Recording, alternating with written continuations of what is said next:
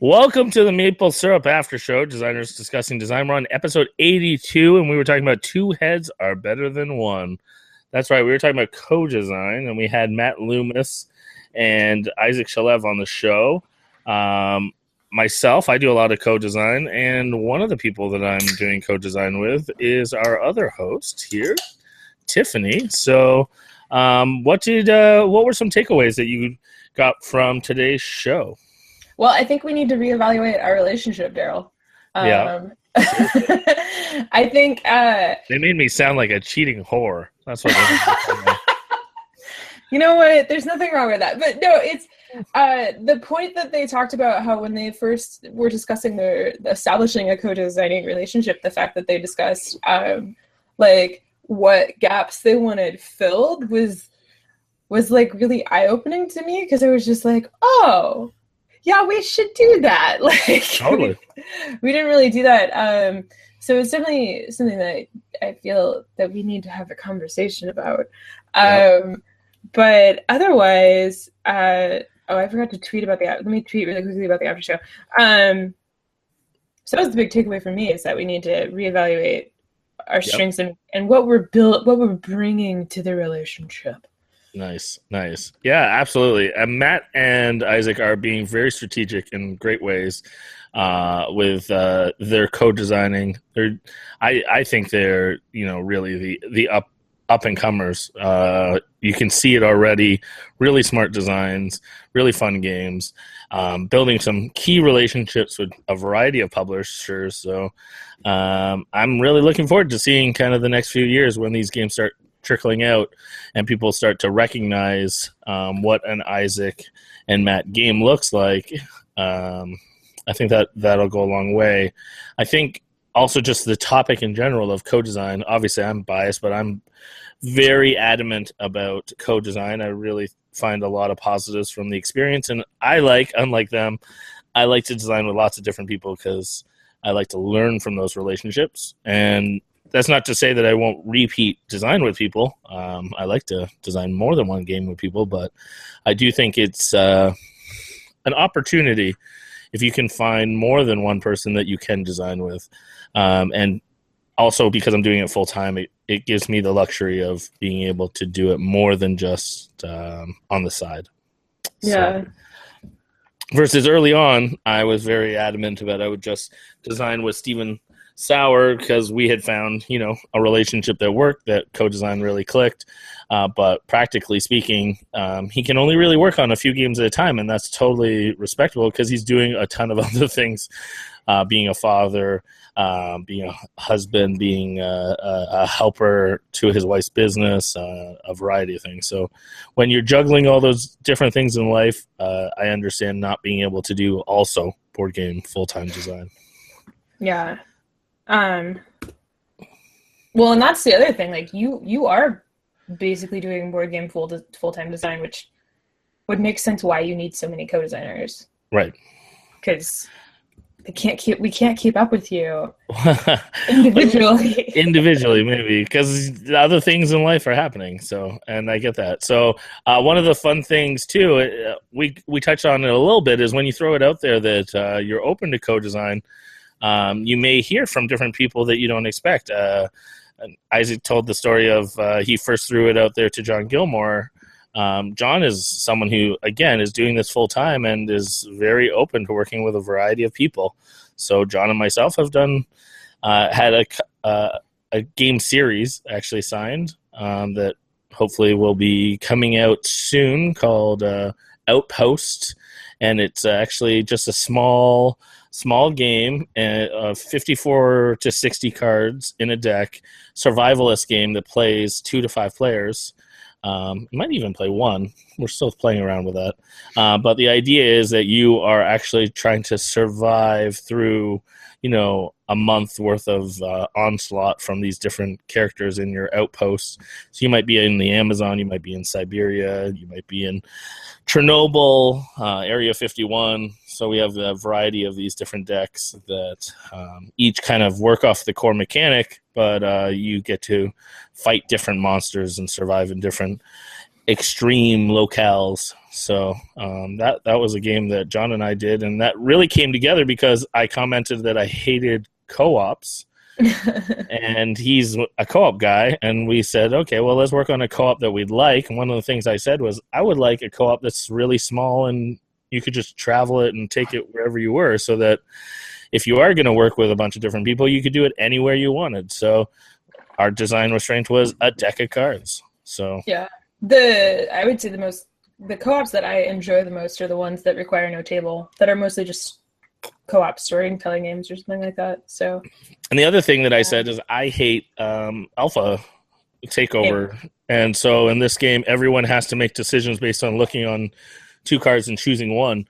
So all the time, you might actually, while you're simultaneously choosing things, you might keep what other people would have told you to keep and such. So everyone's decisions matter. So that's nice.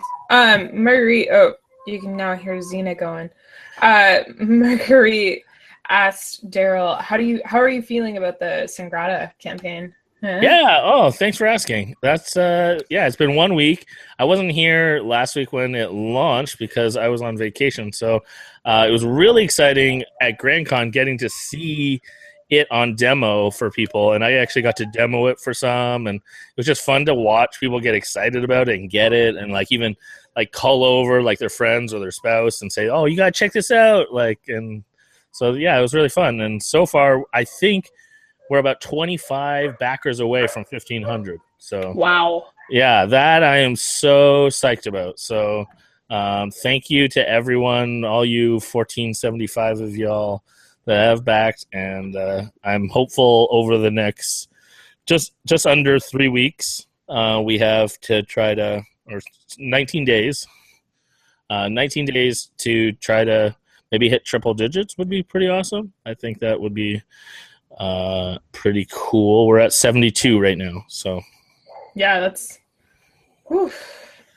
Yeah, I'm really proud. Floodgate has done an amazing job with the campaign so far.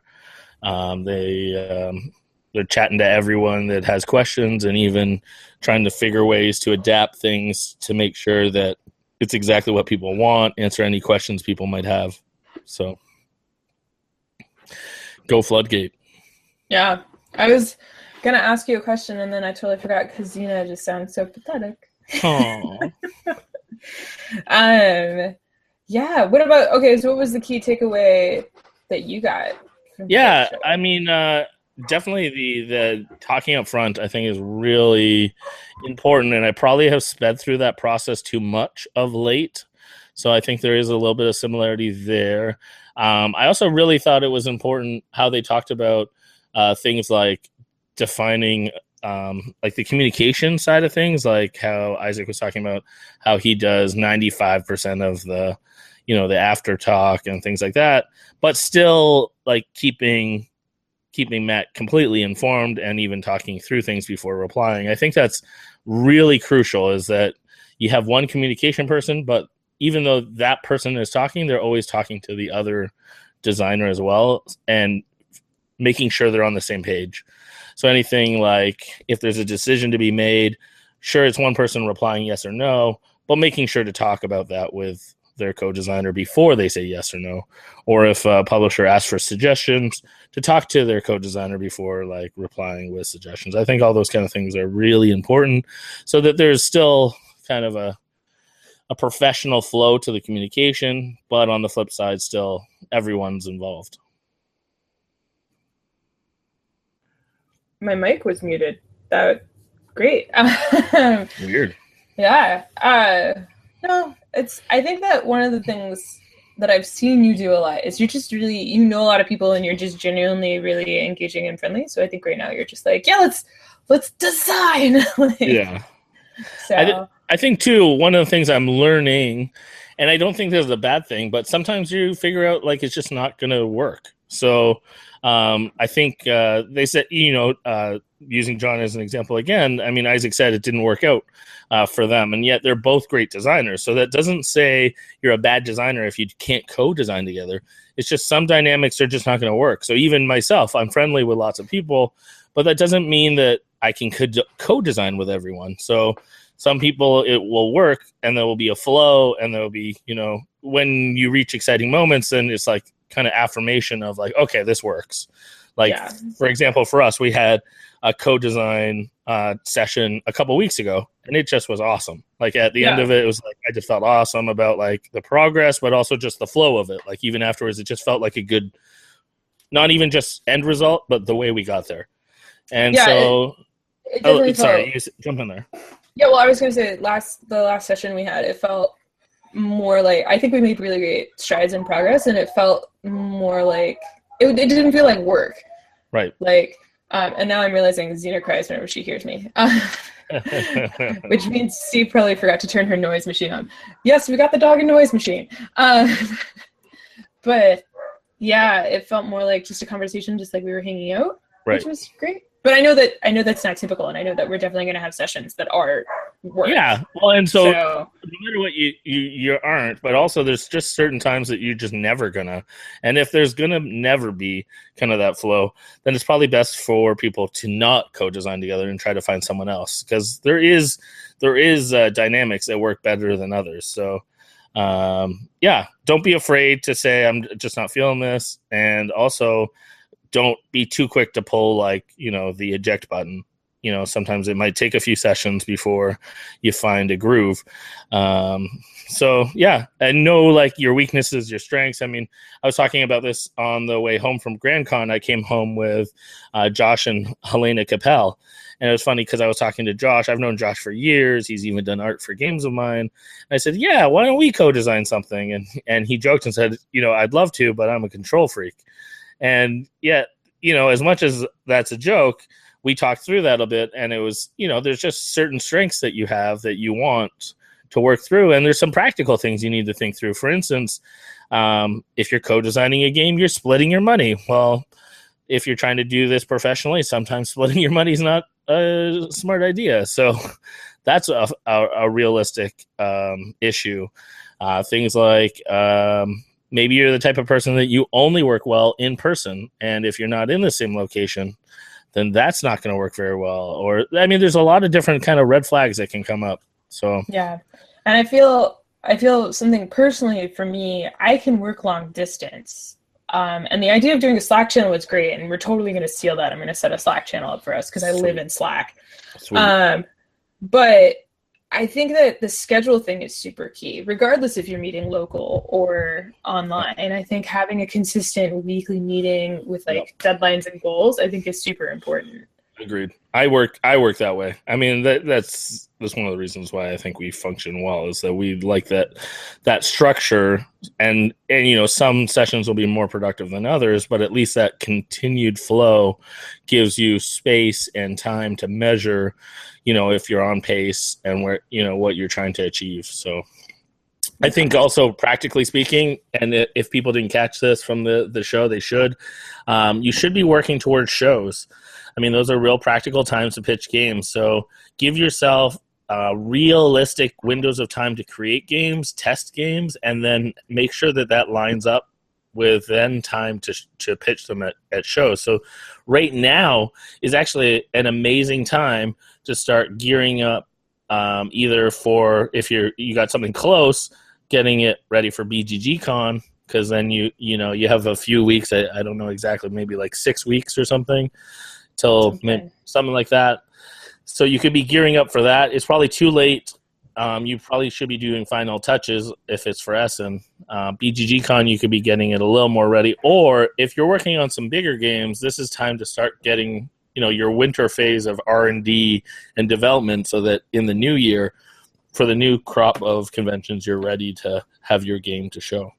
Yeah, I think that's one of the reasons why Daryl Lauder, who organizes Unpub, I think that's one of the reasons why Unpub is so early in the con season. It's so that it's a show where you can go and you can bring your prototypes and you can do that last big final push of play testing, so that you can really polish after the show, and then you're ready for con season, pitch season.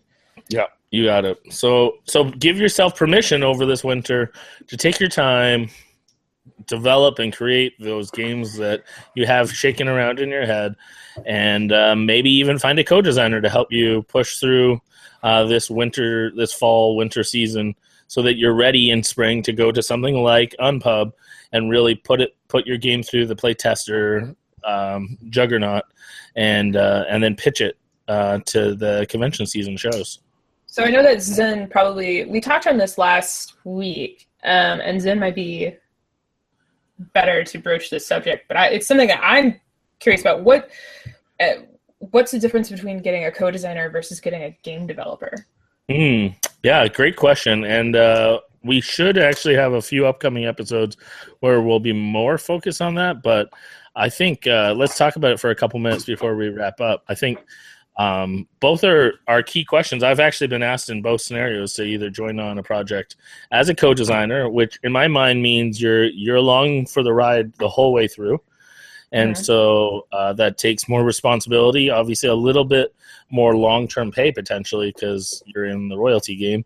But the developer role, it seems, and this isn't always true, but is usually a flat rate fee, is usually seeing their money right away for their time. And they're not taking the credit for the design. They're coming alongside and trying to refine, so think of them almost like sandpaper, where they're going to polish some stuff up. They're going to scrape some of the jagged pieces off and then say, was this what you were going for? Versus I think the co-designer is all the way through the process, really trying to make and cast the vision of what the game experience will be, and then go through the rigmarole of risking putting their game out there and kind of being judged by that. Yeah. So it's more, so basically what I'm getting from that is if you feel like you need a partner in your design to keep you motivated and also to help keep you accountable, maybe for keeping up with your design, and also to have a sounding board and just a general support system, that having a partner or partners, you can always co-design with multiple people. Absolutely. Co-design is the way to go. And if you're looking just for someone to come in and give an outside opinion for like a small period, that's a developer. That's what I'm hearing. That's how I see it. I think that was well said. So on that note, with you saying that so articulately, let's call it a show for this week. I'm really looking forward to next week, where we have Gil and Jeremy on the show, and we'll be talking especially about player counts and designing with player count in mind.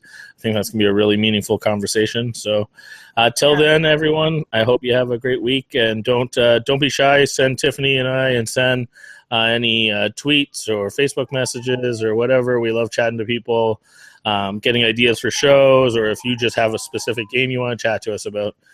And hopefully no animals were harmed in the making of this episode. Oh, she's just sad. But I don't know if you guys can see, right? I'm just going to point it out, right? You see the little white dot in the blackness right there? Mm-hmm. That's Abby. That's the cat. Here, let's see if we can shine some light on her. Oh, it's like a spotlight. I see. She's my little co-designer. She loves the attic. Whenever she sees anybody going up to the attic, she immediately runs and beelines for that chair. So, wow. Yeah. It's just an animal show here. Anyway, maybe next week I'll get Xena up here, and then the show will have no focus. Nice. All right. Thanks for watching, guys. Tune in next week. Bye. Ciao.